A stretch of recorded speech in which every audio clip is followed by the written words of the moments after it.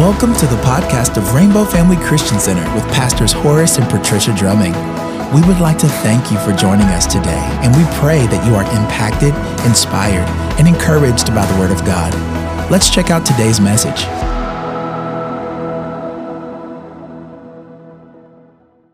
Amen. God is good. All of the time.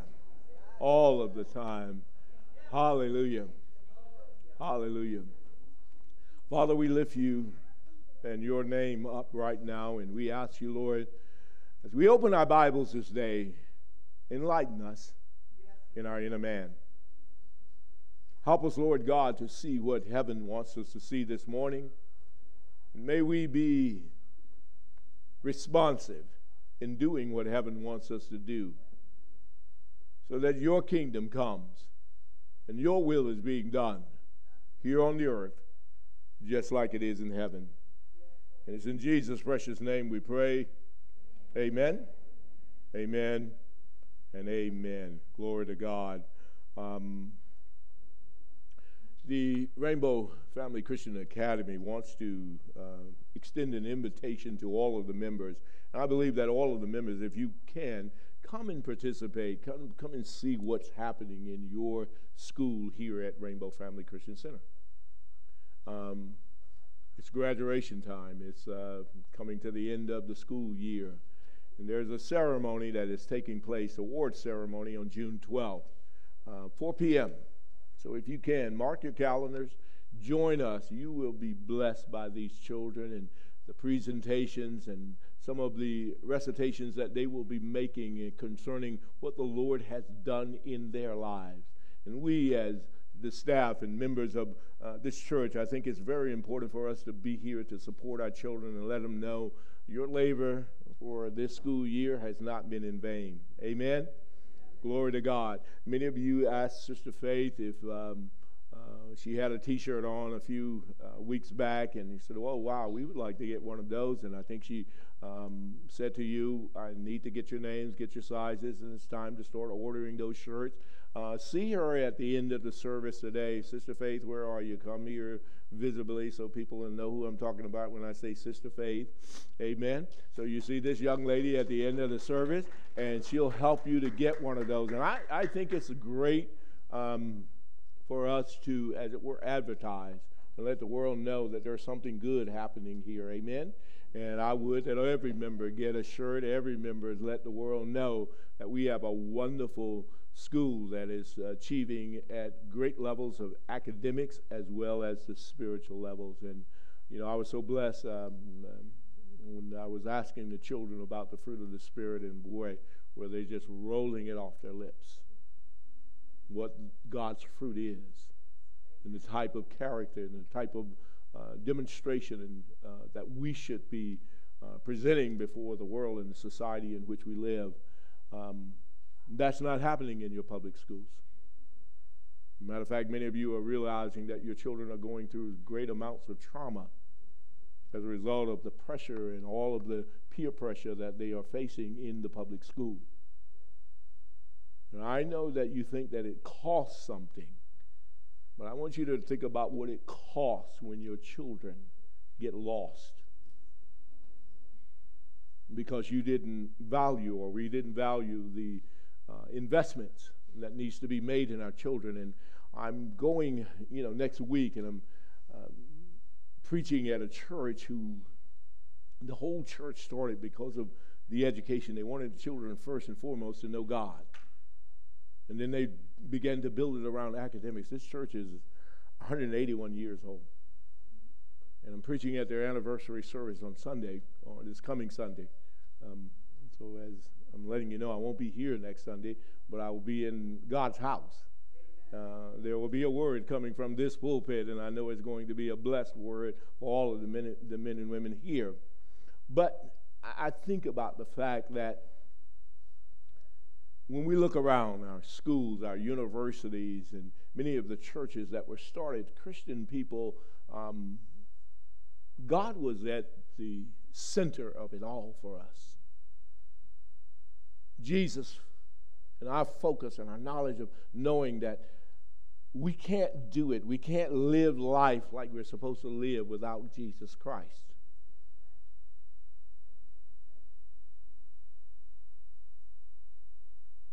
The world, in my prayer this morning in our 8:30 prayer time, which I pray that all of you will take some time as the days go forward and join in early morning prayer. I know you know that there's 5 a.m. prayer. Well, perhaps you say, well, I just didn't wake up. I set my alarm. Well, on Sunday morning, 8:30, then get up. Get into the prayer room with us. Get into the prayer room. In that prayer room, I was mentioning the fact that I believe that many nations, this nation included, has lost their moral compass. And God is trying to get us back to the heart of worship. We sing a song from time to time that says, I'm coming back to what? The heart of worship, where it's all about what? It's all about you, Jesus. That really is where all of us, society, needs to come back to the heart of worship.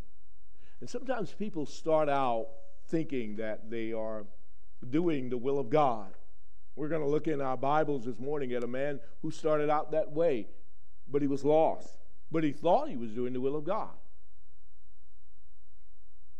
And he found himself going through tough times. I struggle with trying to give a title to this message, but what came to my spirit was, tough times never last, but tough people do. Come on, anybody been through a tough time? Or you're in a tough time, and maybe you know you're about to face a tough time. Tough times don't last, but tough people do. And one of the people that we find in the Bible that helps us to see this concept is about a man by the name of Paul. And I'd like you to open your Bibles with me to Philippians chapter 4. Now, I want to start with chapter 3 because I want you to kind of get a glimpse, as it were, a thumbnail glimpse of this man named Paul. And he tells us, we don't have to guess about him, he tells us a little bit about himself. Some of the things that he's had to endure, the toughness or the tough times. But he will let you know that he thought he was doing the will of God. So in chapter 4 is where you're going to land at, and I'll give you the scriptures in a few minutes. But chapter 3 is where we want to start. And Alfred, if you can assist me by bringing up chapter 3, I want to start in verse number 4. He says, though I myself have reason for confidence in the flesh also, if anyone else thinks he has reason for confidence in the flesh, I have more. He says, I built many of my life attitude and my value systems around the fact that I had been circumcised on the 8th day of the people of Israel. I was a member of the tribe of Benjamin. I was considered a Hebrew of Hebrews. And as to the law, I identified as being a Pharisee. As to zeal, he said, I was a persecutor of the church. As to righteousness, he said, all I saw was the law, and I saw myself as being blameless. But, here's the transition. Whatever gain I had, I counted as loss for the sake of Christ. Indeed, I count everything as loss because of the unsurpassing worth of knowing Christ Jesus, my Lord. For this sake I have suffered the loss of all things and count them as rubbish, in order that I may gain Christ and be found in him, not having a righteousness of my own that comes from the law, but that which comes through faith in Christ. The righteousness from God that depends on faith, that I may know him, verse 10, that I might know him and the power of his resurrection, and may share his suffering, becoming like him in his death. Joseph Garlington sings a song that I love, and it's entitled "Knowing You." And Joseph didn't write this song, but he just sings it so well. I just love his rendition of it. Knowing you, Jesus. There is no greater thing. This is what Paul is saying, and Paul says, I started out thinking that I was doing something that pleased God, only to discover all I was doing was persecuting God. How many of you realize that when you persecute people, when you talk down, put down, all you're doing is persecuting God? You think that your comments are just about persons, but God said, you're touching my anointing, and you're touching my anointed people, so you're touching God. Not in a positive way. But God doesn't hate you. God loves you, and he wants you to get your act together, just like he wanted Paul, get your act together. And Paul, when he got his act together, in other words, he had an encounter with God. We know about that encounter. The book of Acts tells us a little bit about the fact that, hey, he met God in a way that he knew it was God. He was left in a condition that all he could say was, I realize that I've been going against God rather than flowing with God. How many of you want to go with God? Amen. Don't ever live your life where you're going against God. And so when the scales fell off of his eyes because of the obedience of a man named Ananias who went down to a street called Straight, the Bible says literally Saul eyes were so shut that he couldn't see anything. And a man went down there to lay his hands on him. And this was something that happened in the physical as well as in the spiritual. His eyes were opened. And he could see that he needed God. He could see that God loved everyone, and he had been selective. In other words, he says, I just focus on one group of people, the Jews. But he realized that God loves a Gentile as much as he loves a Jew. How many of you know that God loves everybody? Amen. Folks, it's a matter of learning that God loves everybody and learning how to connect with people. You know, in cities all around the world right now, and even in our city, if you were to drive down to Washington, D.C., you would probably have a tough time navigating today because there are a number of parades. There are a number of activities that are associated with what's called gay pride. That is not a lifestyle that God will ever condone. However, there are many large sponsors and companies that are, some of them are under a little bit of pressure to start changing their ways, and some are going with the flow of the culture. But I would say to you, never allow yourself to start going with the flow of culture. Allow yourself to keep flowing with the Christ that's in you. Amen. But never, ever has God given us a green light to say, prosecute or persecute these people. All he's trying to say is, do you know how to love them? Do you know how to love them back to their senses? Do you know how to love them into the kingdom of God? And see, what Paul would tell us now as we get ready to go over into the 4th chapter is that you have to discover some things in life in order to be able to help people. See, a lot of times if you don't learn how to help people, you will be a part of the group that's hurting people. You will be a part of the group that's causing a divide rather than being a bridge over that divide.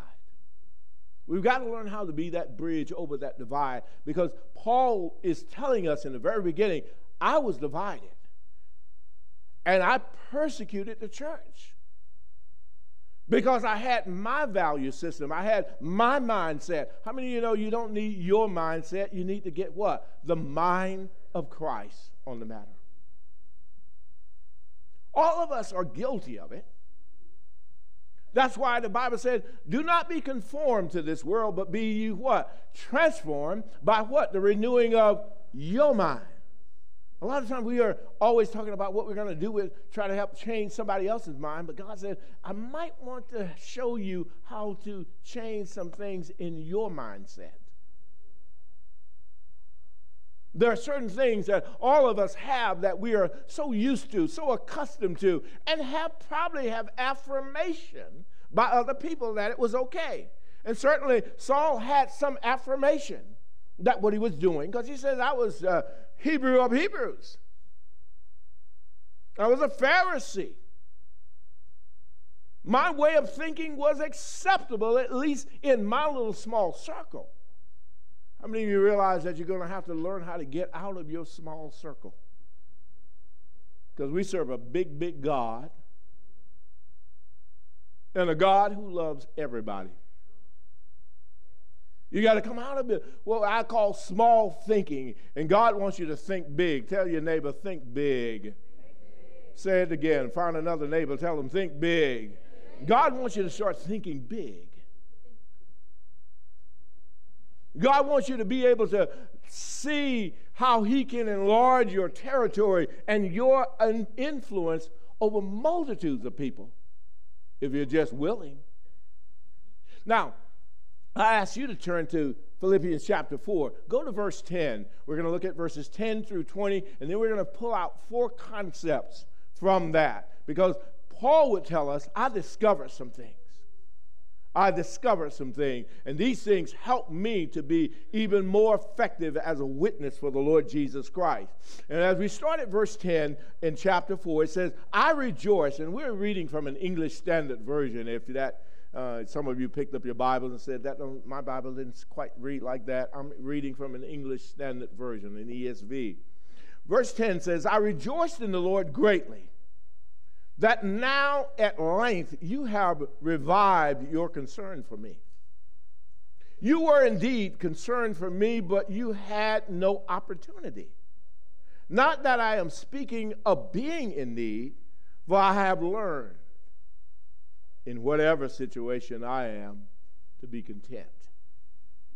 I know how to be brought low, and I know how to abound. In any and every circumstance, I have learned the secret of facing plenty and hunger, abundance and need. I can do all things through him who strengthens me. Yet, it was kind of you to share my trouble. And you Philippians yourselves know that in the beginning of the gospel, when I left Macedonia, no church entered into partnership with me in giving and receiving except you only. Even in Thessalonica, you sent me help for my needs once and again. Not that I seek the gift, but I seek the fruit that increases to your credit. I have received full payment and more.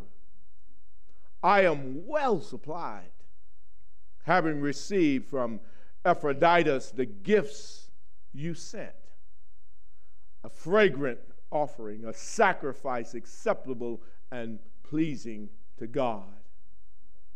In verse 19, and my God will supply every need of yours according to his riches and glory in Christ Jesus. And finally, verse 20, to our God and Father be glory forever and ever. Amen. These are some very precious passages in all of the Bible. When we read our Bibles and we started to see so much of the goodness of God, and you get to this passage, it's very precious how Paul has made this transition in his life. He can see that this pessimist has become an optimist. He realized, I can do all things through Christ who strengthens me. He says, no matter how dark the cloud is, I can put a silver lining in it. How many of you realize that there's always a silver lining? The Bible says it like this so that you might understand where I'm coming from. Where sin is, grace does much more abound. The problem is most people want to focus on the sin or the darkness or the trouble and tough time.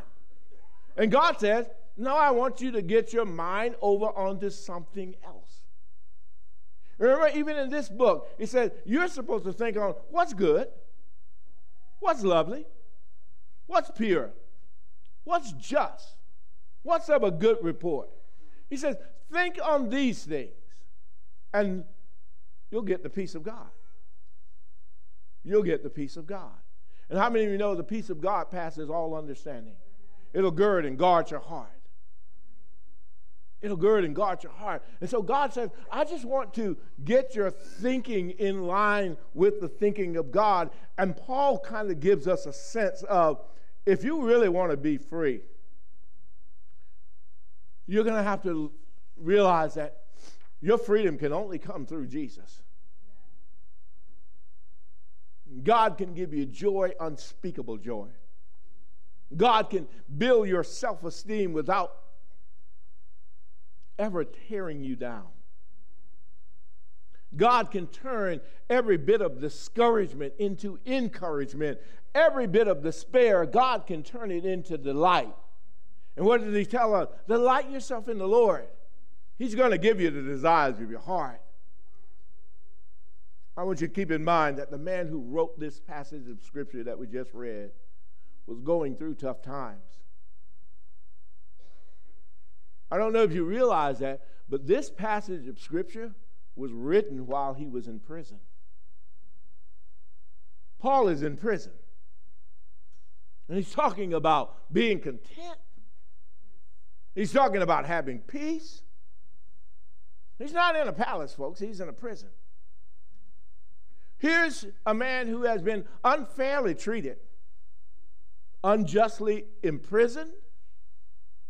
Here's a man who has been forsaken by so many people, forgotten about by so many people, but he realized God has not forgotten me. Somebody shout, God has not forgotten me. Every now and then, if you get your focus on what people aren't doing for you, you might forget God never leaves you. God never forsakes you. God doesn't leave you comfortless. God is with us. God is with us. And if you know what the Bible says, if God is with us, then what? Who can be against us? Paul has a confidence about this.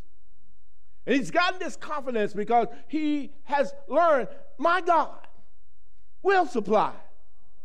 My God will supply. I don't have to beg for it. I don't have to lay awake crying and worrying about it. My God knows what I need, and he'll send what I need. How many of you know he's an on-time God? God will send what you need. And Paul is trying to get us to see. Verse 10, if you look at verse 10 of that same passage that we just read. Thank you. Look at what he said he did. I what? I cried. I murmured and complained. No, are you reading the same thing I'm reading? Let me put my glasses on, make sure I'm reading the same thing that you're reading. I told everybody how bad it is. Come on, are you really reading the Bible right now? Then I think you got it right. I think you are understanding why you hear scriptures like that said, rejoice in the Lord. Always. But somebody just died in my family. Rejoice in the Lord. I just lost my job, Pastor. You all want to stop talking to me now, huh? Do you understand what Paul is trying to tell us? I know someone will say, Pastor, Well, Paul didn't have to go through what I'm going through right now. I would dare tell you didn't have to go through what Paul went through.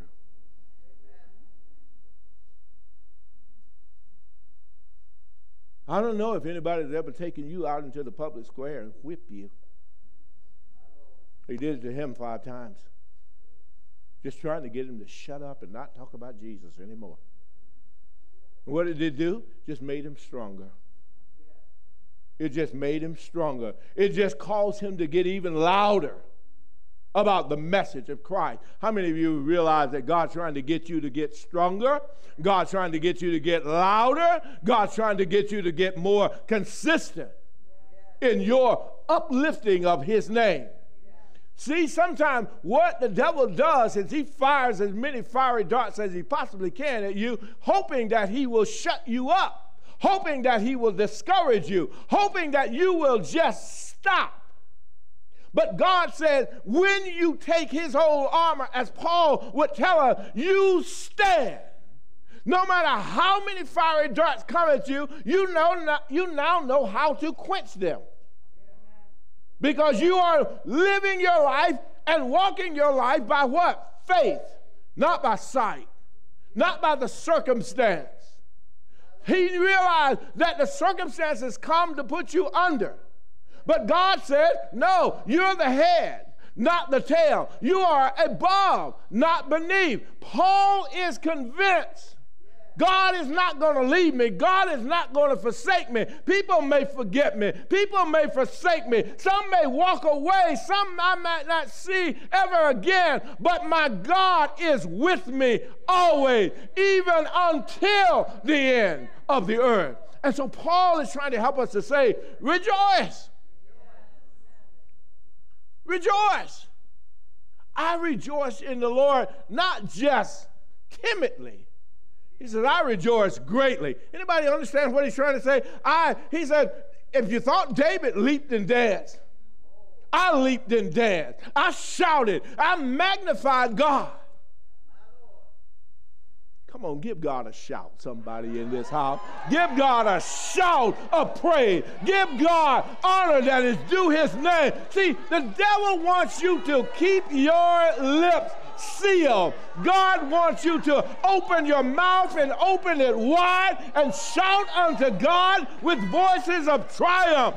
Shout unto God with voices of praise. I greatly rejoice in the Lord. I know that my God, even though I might walk through valleys and shadows of death, I know that my God is with me. I know that my God will bring me through. I may be in tough time, perilous time, hard time, but my God brings me to green pastures. My God restores my soul. My God blesses me when I get up. My God blesses me when I lay down. My God blesses me. And I am blessed like that. So I rejoice greatly. And he said, I didn't just do it for a short time. He said, I did it at length. So every now and then, people get a little tired of people praising God.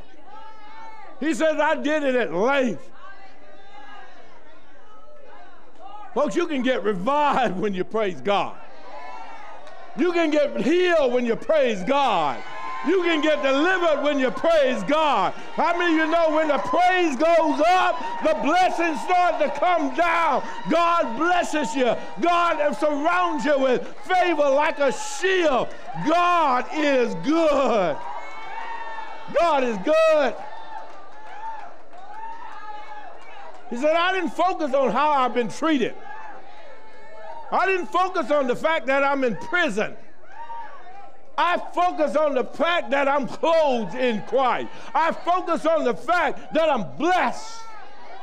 Blessed when I come in. Blessed when I go out. Blessed in the city. Blessed in the field. I focus on my blessing. I don't focus on the cursing. I focus on my Jesus. I don't focus on the devil. No matter how tough it may seem. Tough times don't last. But tough people do.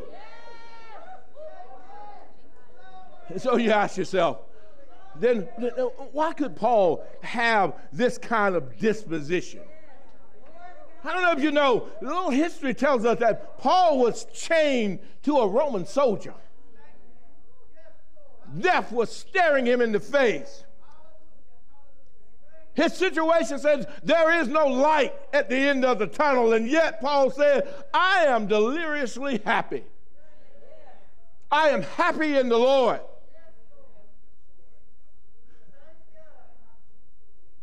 How could it be like this? Look at verse 12 with me again. Chapter 4, verse 12. Look at it. He says, this is how I got my disposition like this. I know how to be brought low. I know how to abound. In any and every circumstance, I have learned the secret of facing plenty and hunger, abundance and need. Do you understand that Paul said that I've discovered the secret? Now, years ago, and I've talked about this very openly, years ago on the Oprah Winfrey Show, somebody introduced a book called The Secret. It sold millions of copies on the very day. Any book that Oprah would endorse, it would just sell millions of copies, and people started picking up this book and saying The Secret.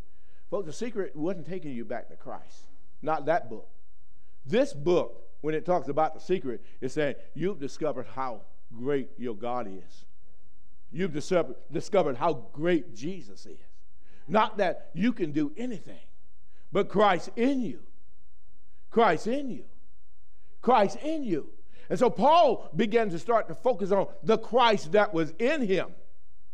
He says, I've learned the secret. I've learned this secret. I've learned both to be full and to be hungry.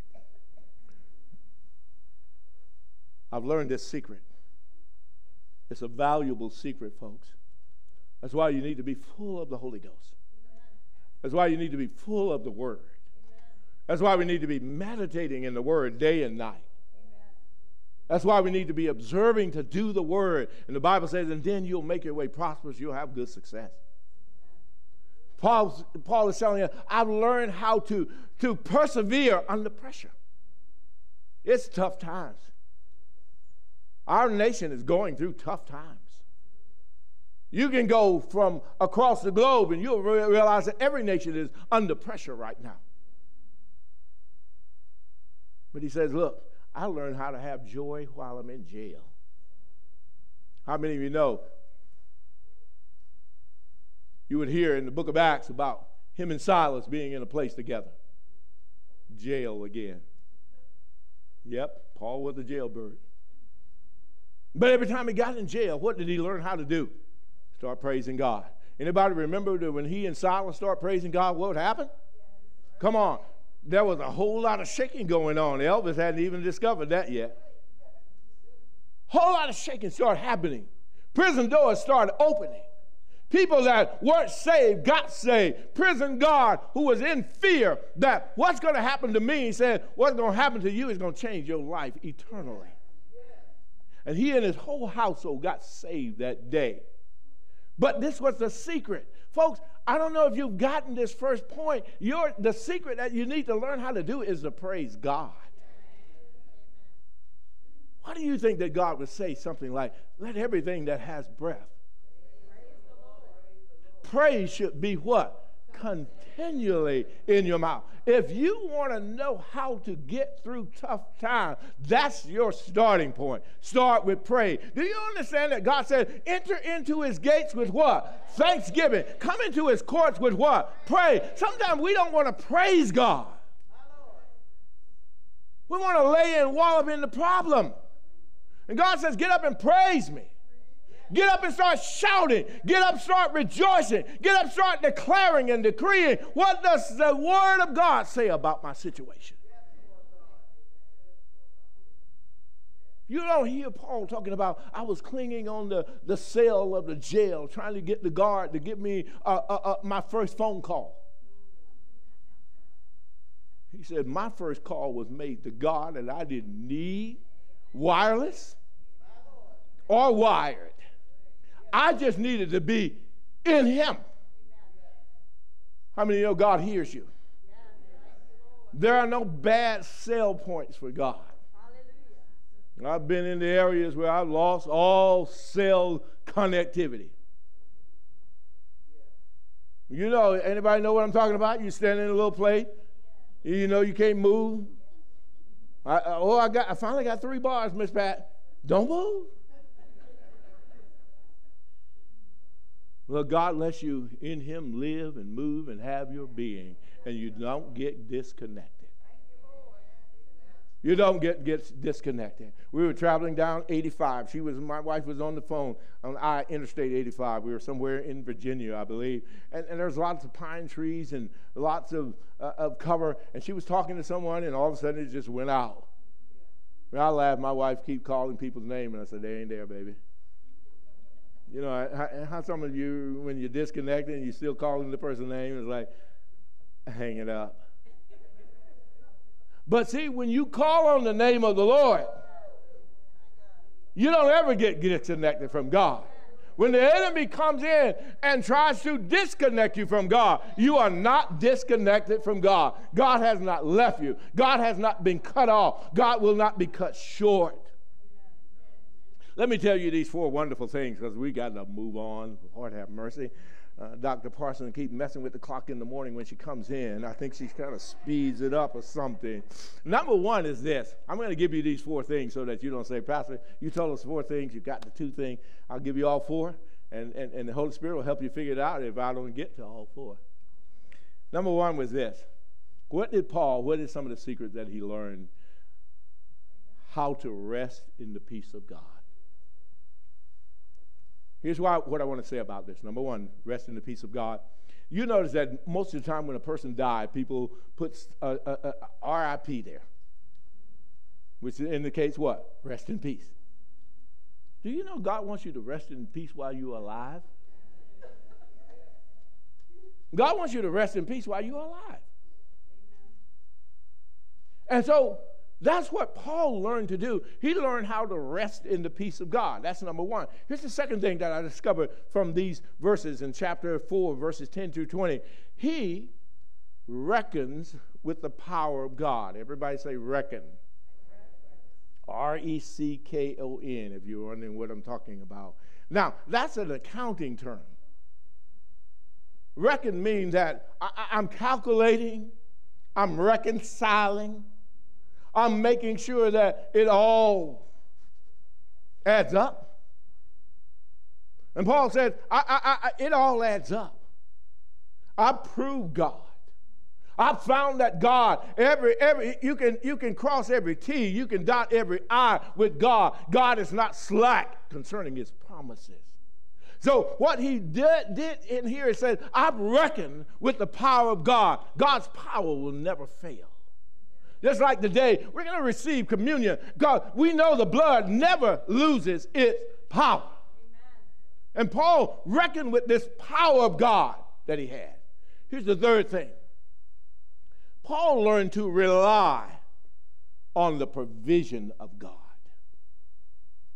Remember, my God shall supply all of your need according to what? His riches. He said, I didn't send out letters and petitions to people. I just believed that my God would supply it. I didn't use tactics or tricks. I didn't use anything other than my faith in God. How many of you know you can have faith in God? If God gives you a witty invention or a creative idea, use it. But you don't have to try to come up with a scheme. All you need to do is just simply lean on Jesus. So he said, I learned how to rely on the provisions of God. We're talking about, yes, you can have tough times, but tough times don't last. Tough people do. And Paul is a tough man. He learned some things, and we're going through some of these things that he learned. Number one, what was it? Rest in the peace of God. Number two, what was it? Reckon with the power of God. Number three, what was it? Rely on the provisions of God. Number four would be what? Rejoice in the praise of God. Rejoice in the praise of God. In other words, let his praise continually be in your mouth. So Paul is telling us when it comes to resting in the peace of God, here's what he's trying to say. Good times, bad times, just rest in the Lord. Don't try to lean to your own understanding. Folks, every time you're going through a rough time, it doesn't necessarily mean that you're sinning. A lot of people say, oh, they're going through that because, oh, they must have been doing this. God's punishing them. God ain't punishing nobody. There's a time where the devil is trying to destroy your life. I don't know if you know that. The devil is an accuser of the brethren. You got accused last night while you were sleeping. The devil could really summarize your day and say, well, they didn't do this today, Lord. They didn't do that today, Lord. Come on. Do you know you did more for God than the devil did? Somebody say Jesus. Jesus. See, if you're of the devil, you can't even say that name. You did more for God than the devil has ever did. And he just wants you to think that you're worthless, that you're useless.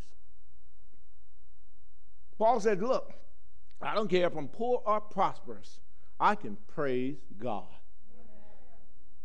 I can praise God. He said, look, if you're in poverty or if you're in plenty, you still have something to praise God for. It kind of reminds me of a story of a man who was meeting with this person who was very scientific, very well educated, lots of alphabets in front of their name. And he was talking about the crossing of the Red Sea. He said, it is virtually impossible for human beings to have crossed the Red Sea. He said, if they did, it was a time of the tides moving in a certain time of day that it would have been a very limited amount of water. Matter of fact, he said, if they crossed at that particular time, the water would have only been about ankle or knee deep.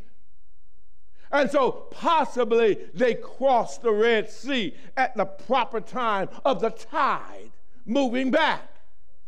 And he had this man who is trying to convince, your God is not as great as you say he is. But the man started rejoicing. Come on, anybody? The man started rejoicing. He said, what are you rejoicing about? I just have already proved to you that they couldn't have crossed the Red Sea with all of that water baking up. They crossed, and he said, well, if my God can drown an army in ankle-deep water, I got something to praise my God about. God is greatly to be praised. Praise the Lord at all times, and let that praise continually be in your mouth. Don't let nobody steal your joy. Do you understand that if you don't let the devil steal your joy, he can't steal your goods? The only reason that the devil can steal your goods is because he stole your joy. You stop rejoicing. You stop praising. You stop shouting and rejoicing in the Lord. And God says, let that praise of God continually be in your mouth. But this has attacked my body. Attack it back. Do you understand? God said, I will trouble your trouble. I love a God like that. Folks, that's back in the equivalent of the day. If you mess with me, you don't have to mess with my bigger brother. How many of you know you got a big brother in Jesus? Bigger than the whole world. Do you remember? Goliath was pretty big. But David said, you ain't seen my God, have you? He's much bigger. And gave David a what? A great victory that day. God, say victory. Say it again, victory. Shout it again, victory. Keep that shout among you, church. There must be a shout among God's people so that the enemy will continually be reminded there is a king among them. Say it. There is a king among us. And the Bible says he's king of kings. Folks, if you're wondering what I'm referencing, in the Bible, there was a battle going on. The army of Israel is greatly outnumbered. However, they hear a shout from the camp of the Israelites. And the enemy says concerning them, I don't think we want to continue in this battle, because there must be a king for them to be shouting that loud.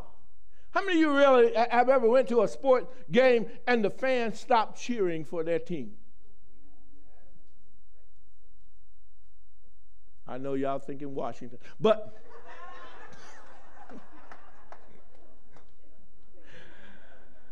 this is a team that you don't stop cheering for.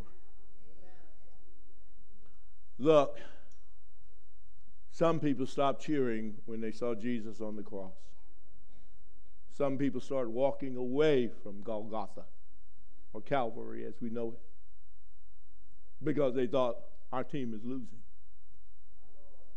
How many of you have ever seen people who left out of the stadium and they thought their team was losing, only to find out when they read the newspaper or heard the radio station, our team came back, our team won, our team got the victory? Come on, say, we got the victory. I don't care how down it looks, how tough it looks, we will get a victory. You will get a victory. God has never lost a battle, and he never will.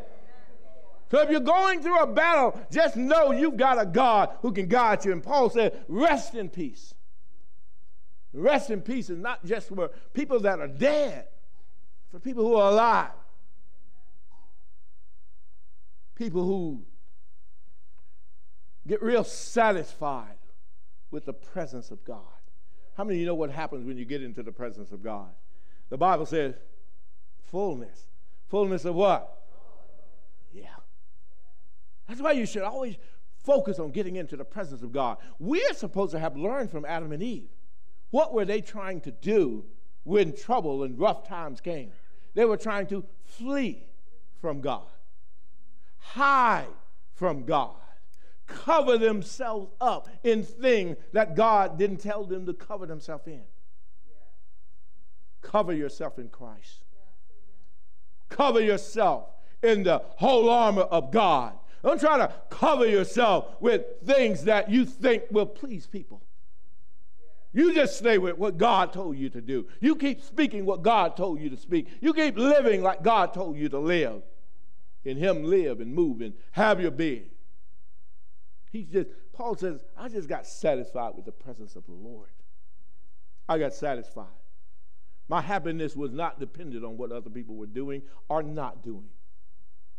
Some of you think your happiness is attached to what other people do. You are falsely and sadly mistaken.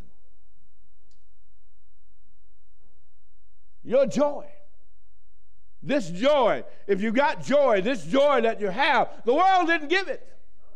And the world can't take it away. Your husband didn't give it. Your wife didn't give it. Your children didn't give it. God gave it.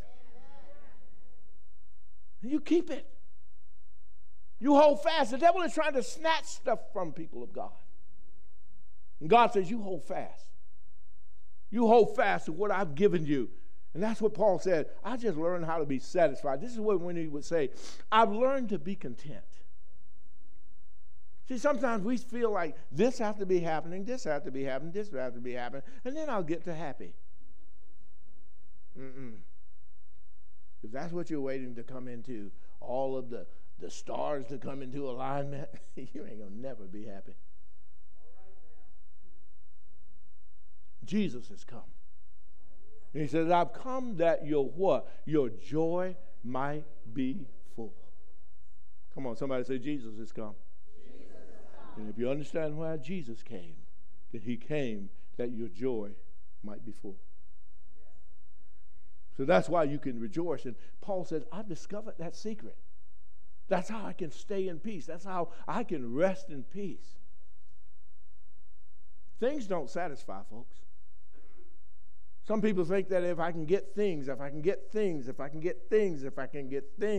I will be satisfied. How many of you realize you've gotten a lot of things? Some of you got more clothes than you could ever deal with. And you need to give them away too, though. You can't even get in your closet because you got too many things. Some of you can't even move around your house because you got too many things. Some of you can't even get into your garage because you got too many things. Things don't satisfy. Things don't satisfy. The Bible says they get dust on them. They get moth on them. They start to rust. Things don't satisfy. Only you can satisfy, Jesus. And Paul says, I discovered that. What satisfied me? What keeps me satisfied is my relationship with the Lord Jesus Christ. See, many of us need to take inventory of sometimes of all that we have. Every now and then you go, I'm guilty of it too. Every now and then I'll say, I have nothing to wear. Closet just full of stuff. I don't know what shirt I'm going to wear. More shirts than I can shake a stick at. What shoes I'm going to wear? You can't even find the shoes. Even when you put them back in the box and say, put them back in the box and stack them, you don't even know which pair to get. Oh, I forgot to cut the hole. Oh, I forgot to put the name on what this shoe is. And I don't feel like going down 10 down deep to find the one that I think I want to wear. You got more stuff than you need. More stuff than you need. And sometimes saying, I need more, I need more, I need more, I want more. God, give me more. God. There was a man, if I could tell you a story, he was dissatisfied with his farm. He decided, I want to go on to a bigger and to some better things. You know, we have that kind of expression. I want to go to something bigger and better. So he decided to put his farm on the market. He gave it to a real estate salesman, and the real estate salesman called him up and said, I want to read to you the advertisement that I'm going to put in the paper concerning your property. And the man said, all right, let me hear it. And the salesman said, and this is how he was describing this piece of property. He says, a beautiful farm for sale, 250 acres of rolling hills, fertile valleys, quiet streams, and the climate is excel all year round. There is fertile land for any crop. There's a beautiful 2-story house on this property, 3 barns in excellent condition, and wonderful, loving, caring neighbors. And after he finished, the farmer said, read that back to me one more time. And the salesman indeed read it back. And the man said, I've been looking for a place like that all my life. Take it off the market. See, sometimes, folks, you got everything that you need right now. And sometimes we're looking. John D. Rockefeller was asked one time, how much more would be enough for you? And he said, a little bit more. See, sometimes we never get to a place where we realize that God has supplied everything that we need, and we're still asking for what? A little bit more. And this is why God says, what would then it profit anyone, to get all of the world riches, but not be focused on what was the most important thing concerning heaven, your soul? Paul said, I've learned a secret. I've learned how to be content with what God gave me. The reason that God gives you what he gives you is because he wants you to start using what he has. How many of you would put more food on your child's plate that hadn't eaten what you already put on their plate? Because the child would say, give me some more. Give me some more. Anybody ever done that? Child ever ask for more? And then we have this expression, oh, your eyes was bigger than your stomach. You all know what I'm talking about. And sometimes our eyes, we're walking by what we see. We're not walking by faith. And Paul says, I've learned a secret. Just walk by faith. Learn how to rest in peace. Learn how to just be at peace with what God has given you. When God has,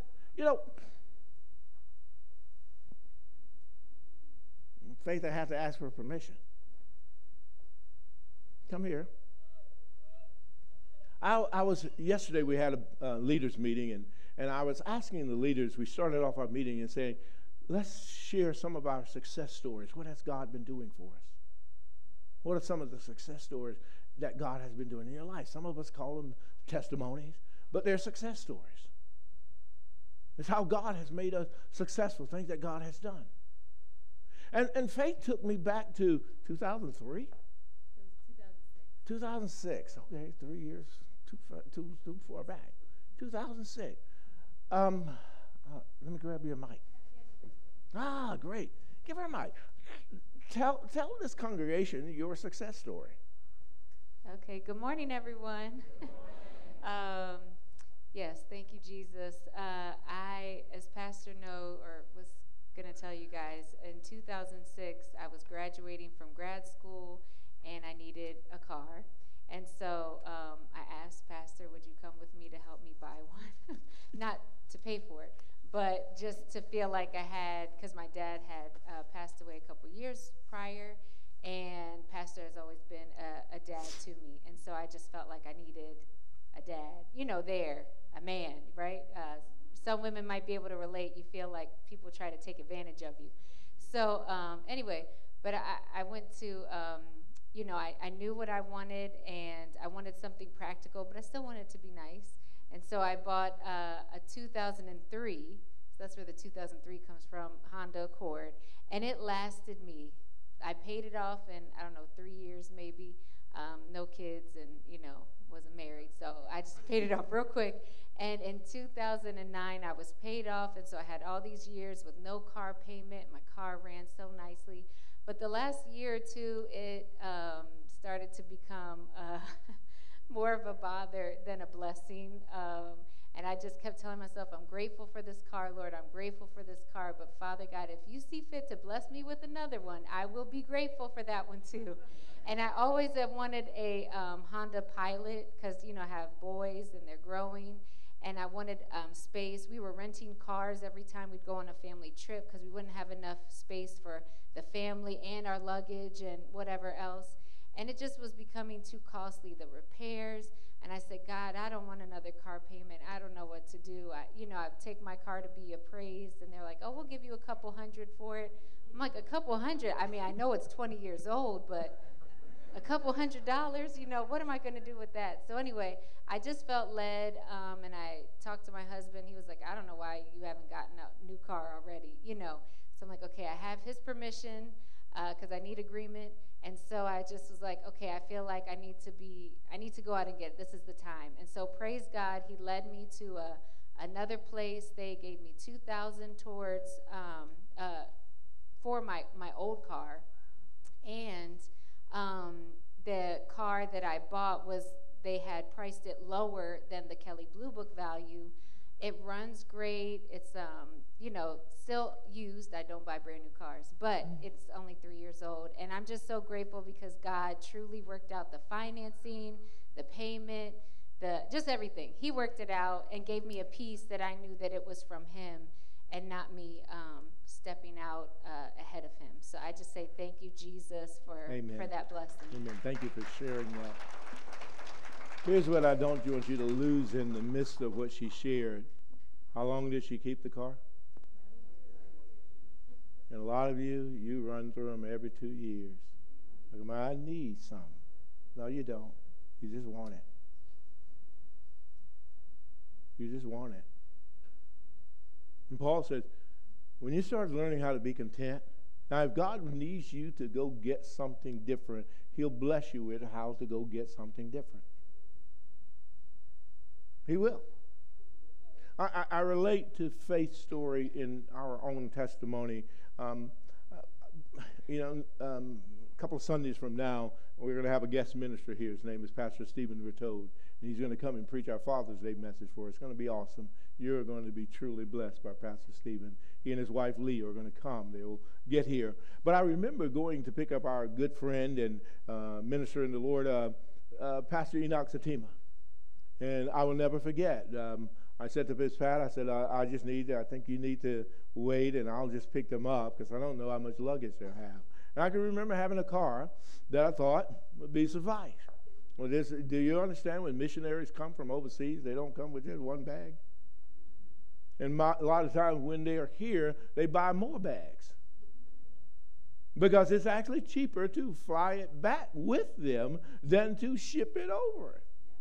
I can remember the massive price that I had to pay one time trying to ship Bibles over to Johannesburg, South Africa. It was costly. FedEx was out of the question. And so I went to pick them up, and they had big bags. This is back in the day of 70 pounds versus 50. Do you understand how much 70 pounds is in a suit? Anybody remember them days of 70-pound suitcases? I found out how burdensome that is when I went on my first cruise. Thinking that Miss Patty and I was just going to be so fly. She had 70 pounds, I had 70 pounds, until you had to go find those 70 pounds when you got off that ship. Oh, Lord. But Enoch and his wife Sarah comes out of the airport. We go down the baggage. And he says, oh, that's mine. And I went, ooh. Oh, huge.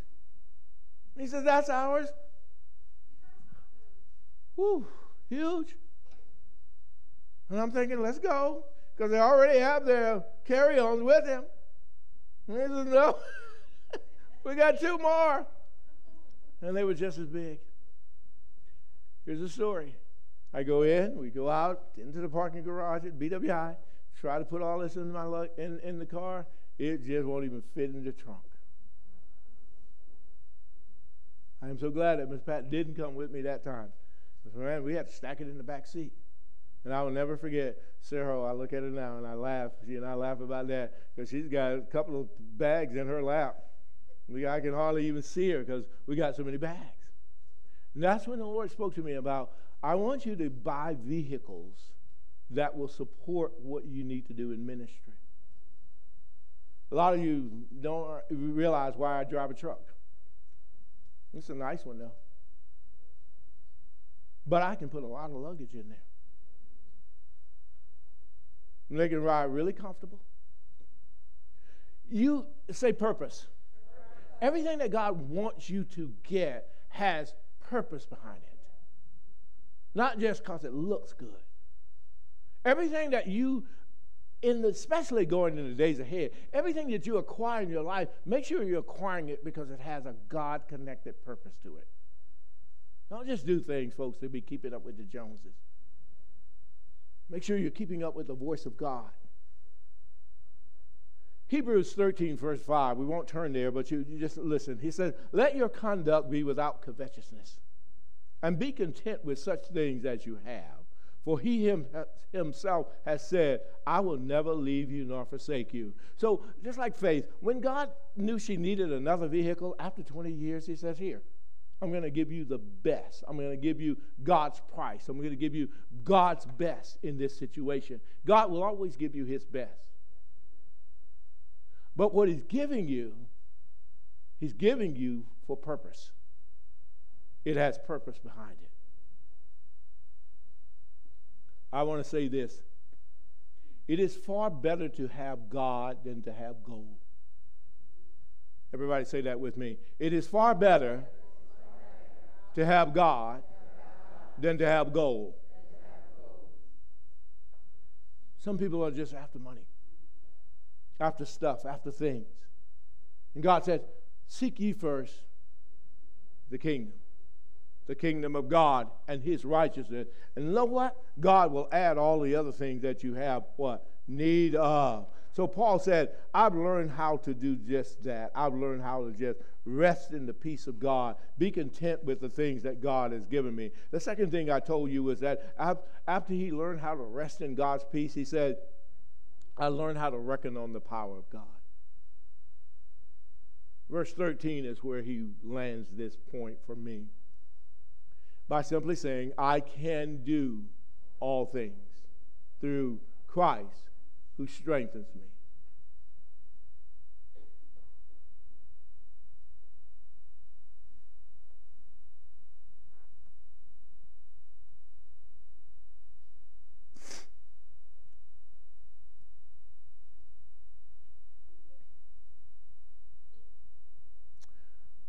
I heard this story. Pastor friend of mine was just sharing with me. He talked about a story of two drunks who were in a hotel. And one of them jumped out of the window to his death. And when the police got there, he asked the other drunk, why did the man jump out of the window?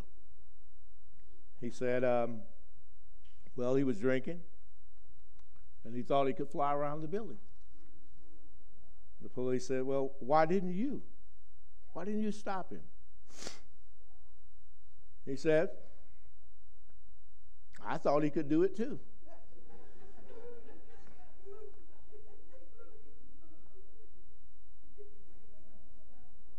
See, folks, you got to hang with people. That won't condone you jumping out of windows and jumping over cliffs. You remember how the devil told Jesus, jump over a cliff? You need people in your life that are going to reinforce you with the things of God, the Word of God. Some of you got some really flaky friends that you're still trying to hang with. Paul is saying one of the secrets to keeping your joy, one of the secrets of keeping your peace, one of the secrets behind being able to come out of tough time is to make sure that you are being reinforced with words that help lead you to victory, not words that cause you to do foolish things.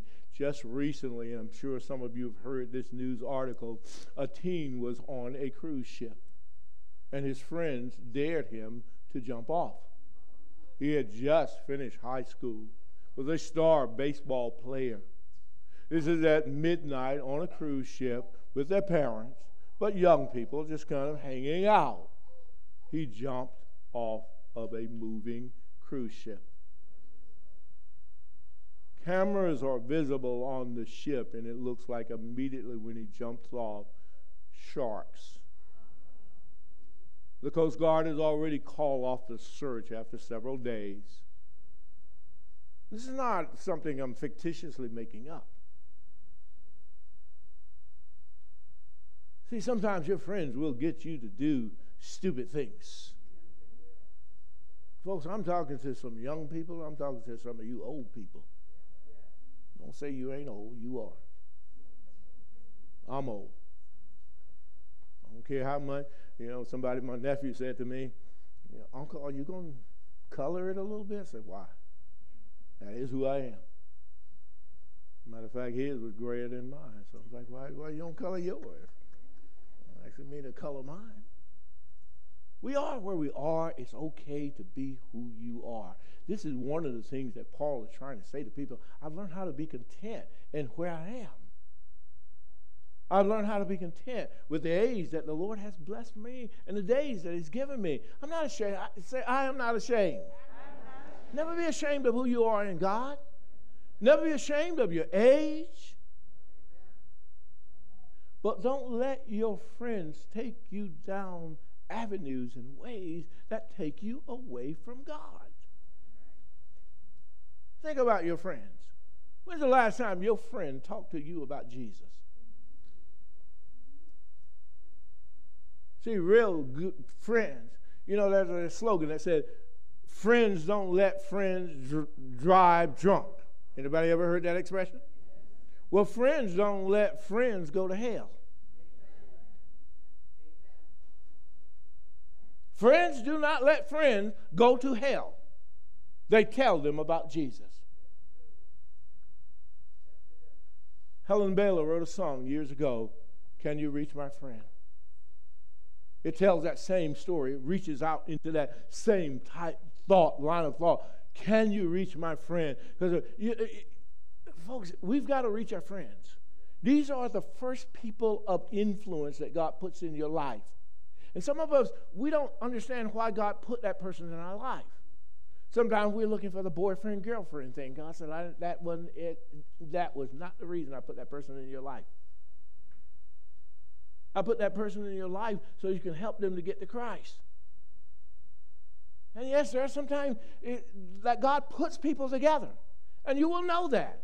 But the first thing that he puts you together for is to acknowledge God. Why did he put Adam with Eve? Or Eve with Adam, if you want to flip it. So that they could what? Relate to each other and relate to God. The friends that God's trying to put in your life, you're supposed to be influencers. Not them influencing you away from God. And Paul understood this. You don't want a friend that's talking about, yeah, we got high together and he thought he could fly. Why didn't you stop him? I thought he could fly too.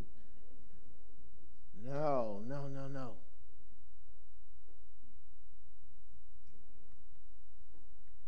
You can do all things through Christ who strengthens you. I hear people from time to time that say, Pastor, I can't stop doing this. Yes, you can. Your want to has got to be fixed, though. Paul wanted to do everything that pleased God. He stopped doing things that just pleased himself. He wanted to do the things that pleased God. How many of you want to be God pleasers? Raise your hand. In order to do that, you're going to have to rely on the provisions of God, though. You're going to have to rely on the provisions of God. And God will supply what you need in order to quit what you need to quit. There's nothing that's so addictive that's greater than the love of Christ. Remember the Bible says, what could separate you? What could separate you? And it goes through several gyrations of saying, could it be something so high, something so wide, something so low? What could separate us from the love of God? And the answer to every one of those questions should be nothing. Nothing. What will be impossible with God? What should the answer be? Nothing. Is it impossible for me to quit drinking? No. Is it impossible for me to quit smoking? No. Is it impossible for me to quit doing whatever that immoral behavior is? No. Paul says, I've learned a secret. I rest in Christ. I rely on those provisions that's coming from Christ. I reconcile some things, and I know I'm redeemed, and as the redeemed of the Lord, we are then to just keep saying so. Sometimes I find that people want partiality. God is a God of completion. I just want part of God. God is basically saying, all or none. Hot or cold. You cannot come to God with a lukewarm presentation. God wants all of you. Say, he wants all of me. Say it again. He wants all of me. God wants all of you. That's why songs like I Surrender All speak of people who have made a decision. And Paul is one of these persons who made a decision that he was going to surrender all. On the night that Jesus was going to be betrayed, all he was trying to get people to do was surrender everything to him. He said, you're going to be about to face some tough times. You're going to have to be fully committed. Judas is one of those there, and Judas is not at all committed. He is not at all committed. His mind is somewhere else. His thoughts are on other things. He wants gold and not God. To be more specific, he wanted 30 pieces of silver. You've got to be focused. And Jesus was instituting something very sacred called communion, which we are about to receive. Trying to get people to realize you got to keep remembering what the Lord has done for you. And when you remember what the Lord has done for you, you remember this. He's the same yesterday, today, and forever. He doesn't change. The Bible says there's even not a shadow of turning or change with God. You can depend on him to be faithful. All he's trying to get you to be just like him. Faithful. Faithful. Faithful to the end. Paul said, then rejoice in him. Trouble comes, struggles come, but they don't last. Jesus was trying to help his disciples to see that very night. Trouble is coming, but it's not going to last. In 3 days, I'm going to get back up. This will be torn down.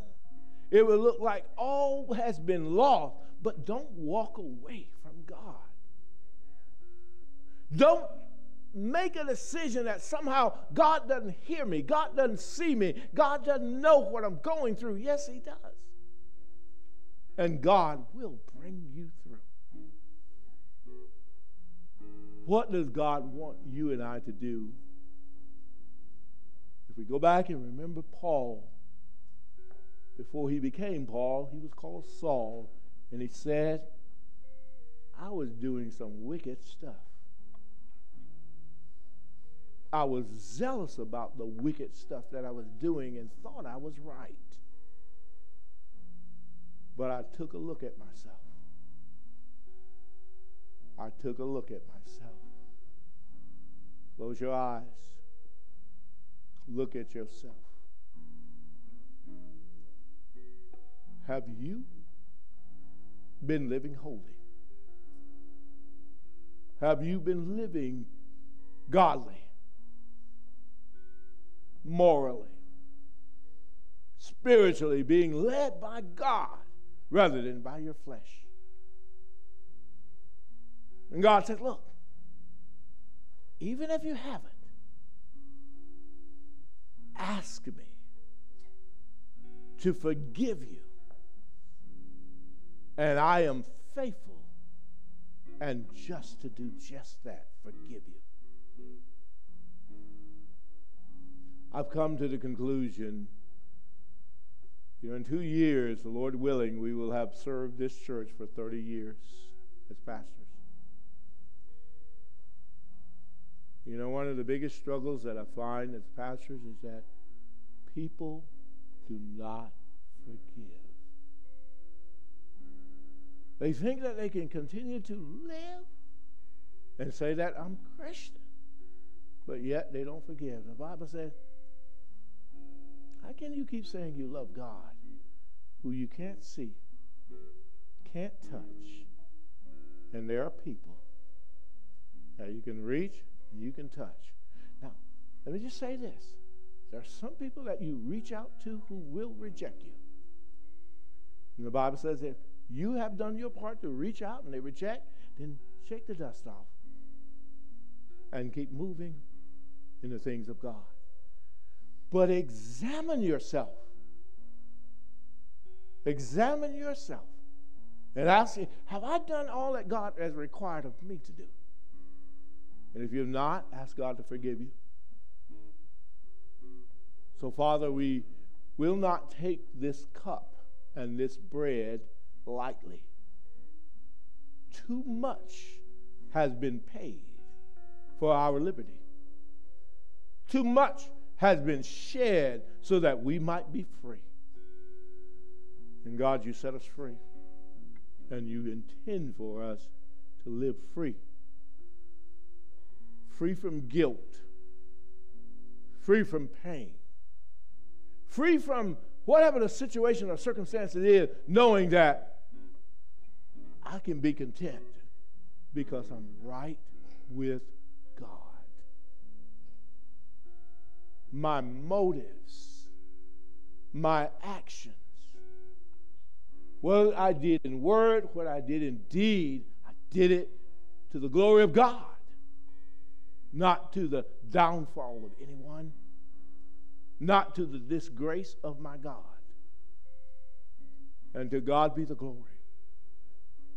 I gladly and reverently receive these sacraments, these things that are considered sacred, as I remember the price that was paid for my liberty. Ushers are coming through the aisle. They're going to be offering you the opportunity to take communion with us today. Those of you that are viewing with us and live streaming with us, we'd ask you simply, from resources at your home, grab a hold of a cup. Grab a hold of that morsel that you can partake of as a part of the body. That cup that you can drink from that represents the blood of Jesus Christ. And as we take this today, we're reminding ourselves and putting ourselves in remembrance. Yes, we may have faced or may be facing or perhaps will be facing tough times. But we need to be tough people. You remember the same guy Paul would say to a spiritual son, Timothy, I want to teach you how to endure hardness. He was trying to tell us right up front, every now and then you'll face some hard times. I don't know how you perceive the 23rd Psalm, but that passage when I get to there and it says, yea, do I walk through the valley and the shadow of death. Folks, nothing can get you that close to you except, do you understand how close your shadow is? Some of us have not looked at our shadow in a while. If you're standing here, I can see my shadow. And he says that's how close death can get to you. But he also reminded me, it can't hurt you. It can't hurt you. Tuesday. This has not happened to me ever, but I could barely close my hands Tuesday. I don't know what was attacking my body. I don't even care because I know God has healed me. But I've learned by the Spirit of God, press. I watched my wife, and I think everybody that she came in contact with, she said, get Pastor to go home. But everything, and I shared with her, I said, but the Spirit of God told me to get up this morning. On Monday, I didn't move.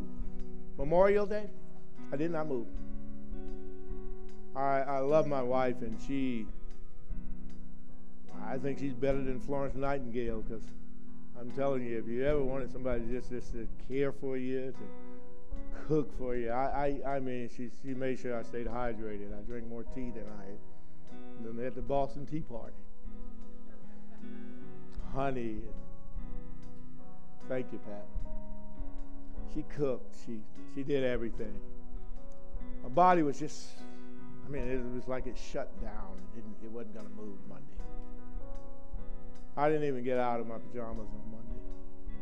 It was all day in the bed. But Tuesday, the Spirit of the Lord awakened me and said, get up. Let's move.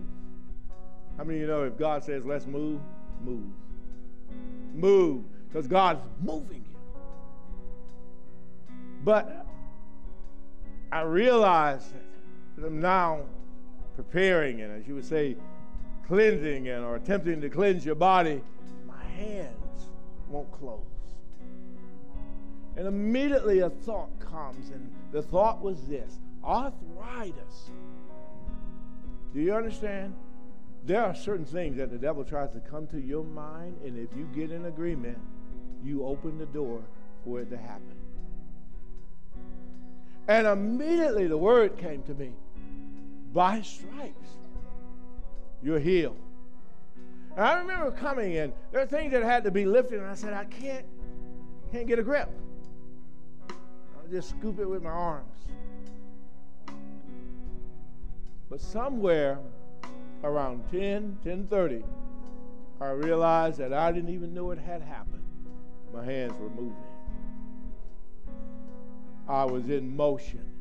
So sometimes you walk out of whatever the attack is. Yea, though I walk through what? Valley. Walk through. Everybody say, walk through. Communion should remind you that you're going to walk through this. Whatever that trouble is, whatever that struggle is, whatever that trial is, whatever that situation is, God is telling you, my blood has been shed for you. My body has been pierced for you. And by my stripes, you're healed. And you need to remember that. I won't sugarcoat this. The devil will attack you. The devil will attack you. Let's say he won't win. Because like Paul, we know the secret. What's the secret? I'm going to praise him. In whatever situation I'm in, I've learned to be content. Why? My God will supply that need. What did I need? I needed flexibility. I needed the usability of my hand, and God did that. But I want you to know this. He doesn't love me more than he loves you. He loves us all. Say, I'm loved. Say it again, I'm loved. Say it one more time, I'm loved. Now thank him that you're loved. Thank God that you're loved. Thank God that he loves you. He loves you. Yes, Jesus loves you. And by his stripes you are healed. If you had an opportunity to open these little cups, I have a tendency to cut my nails frequently, and I know if you're like me, I have a little difficulty every now and then opening these little things, but I hope you've gotten them open. Those of you at home, I hope you've been able to get some elements that can help you join in with this time that we are celebrating now. This bread represents his body. That's what Jesus told us. It represents his body. And that was sacrificed for you. God, we want to thank you for the sacrifice that was made. We want to thank you for laying down your life so that we might have life and have it more abundantly. We thank you. Receive the bread together in Jesus' name. He indeed is the bread of life. He is the bread of life. The Bible says in a like manner he took the cup and he gave it to his disciples, and he said, this cup represents my blood. And it's very key for you to understand the word represents. Because every now and then people will tell you, well, that's the actual blood of Jesus. No, it's not. It came from a grape. But it represents. It represents the blood of Christ. And so, Father, we thank you that your blood was shed, and the Bible says this is how we overcome now. By your blood, and what we will testify to others about what you have done for us. So this morning we want to thank you for what you have done for us. We receive the blood and remind ourselves that we've been washed and made whiter than snow because of the blood of Jesus. Take the cup together in Jesus' name. He became sin who knew no sin, that we might become his righteousness. He humbled himself and carried the cross. Love so amazing. Love so amazing. Jesus Messiah, name above all names.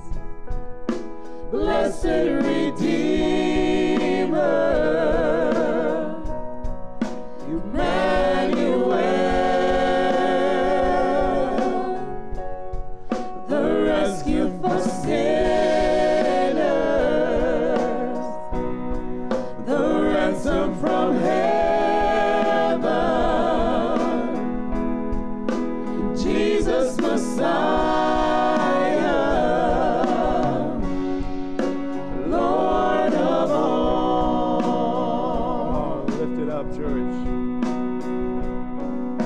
His body the bread, his blood the wine, broken and poured out, all for love. The whole earth trembled and the veil was torn. Love so amazing, love so amazing. Oh, Jesus Messiah, name above all names, blessed Redeemer, Emmanuel, the rescue for sinners, the ransom from heaven, Jesus Messiah, Lord of all. Hallelujah. If you remember that when Jesus instituted communion, the Bible says that's how they went out, with a song. Very appropriate for us to emulate and imitate what we see Jesus having done. So we are going out. Of course, I want to just say this: as you go out, like in times past, there are times when we have, I call it bursting at the seam with goods and commodities. We have a whole truckload that I'd like to load in your vehicles at the end of this day and have you take home. So if you have a need, come back at the garage area. We won't open the garage. We're only going to be working out of the truck today, but come. There's plenty for all. And we want you to come and receive today. Amen? We'll be back there to share and help you. Let's be courteous to one another. Let's be patient with one another. And let's bless one another. So I encourage you, don't leave today without coming through there and following the instructions and the directions. There is going to be a sheet of paper, and you've been familiar with it. We just need you to fill that out. It doesn't require a whole lot. It allows us to be accountable to what we're doing and how much that we're distributing. But God is causing our cup to run over. Miss Pat was trying to share yesterday in the leadership meeting, and we realized that we're not just supplying nearly 5,000 people a month, we're supplying other ministries, other food banks. Almost a dozen of them come here to receive because we're getting so much. If our donor had their way, we would be there every day, 7 days a week, picking up. That's the blessing of God. That really is the blessing of God. And we thank God for it, but we know that we have to have proper boundaries as well. This is the Sabbath day, and we've learned how to just rest in Christ. But don't leave the day without getting your blessing. Amen?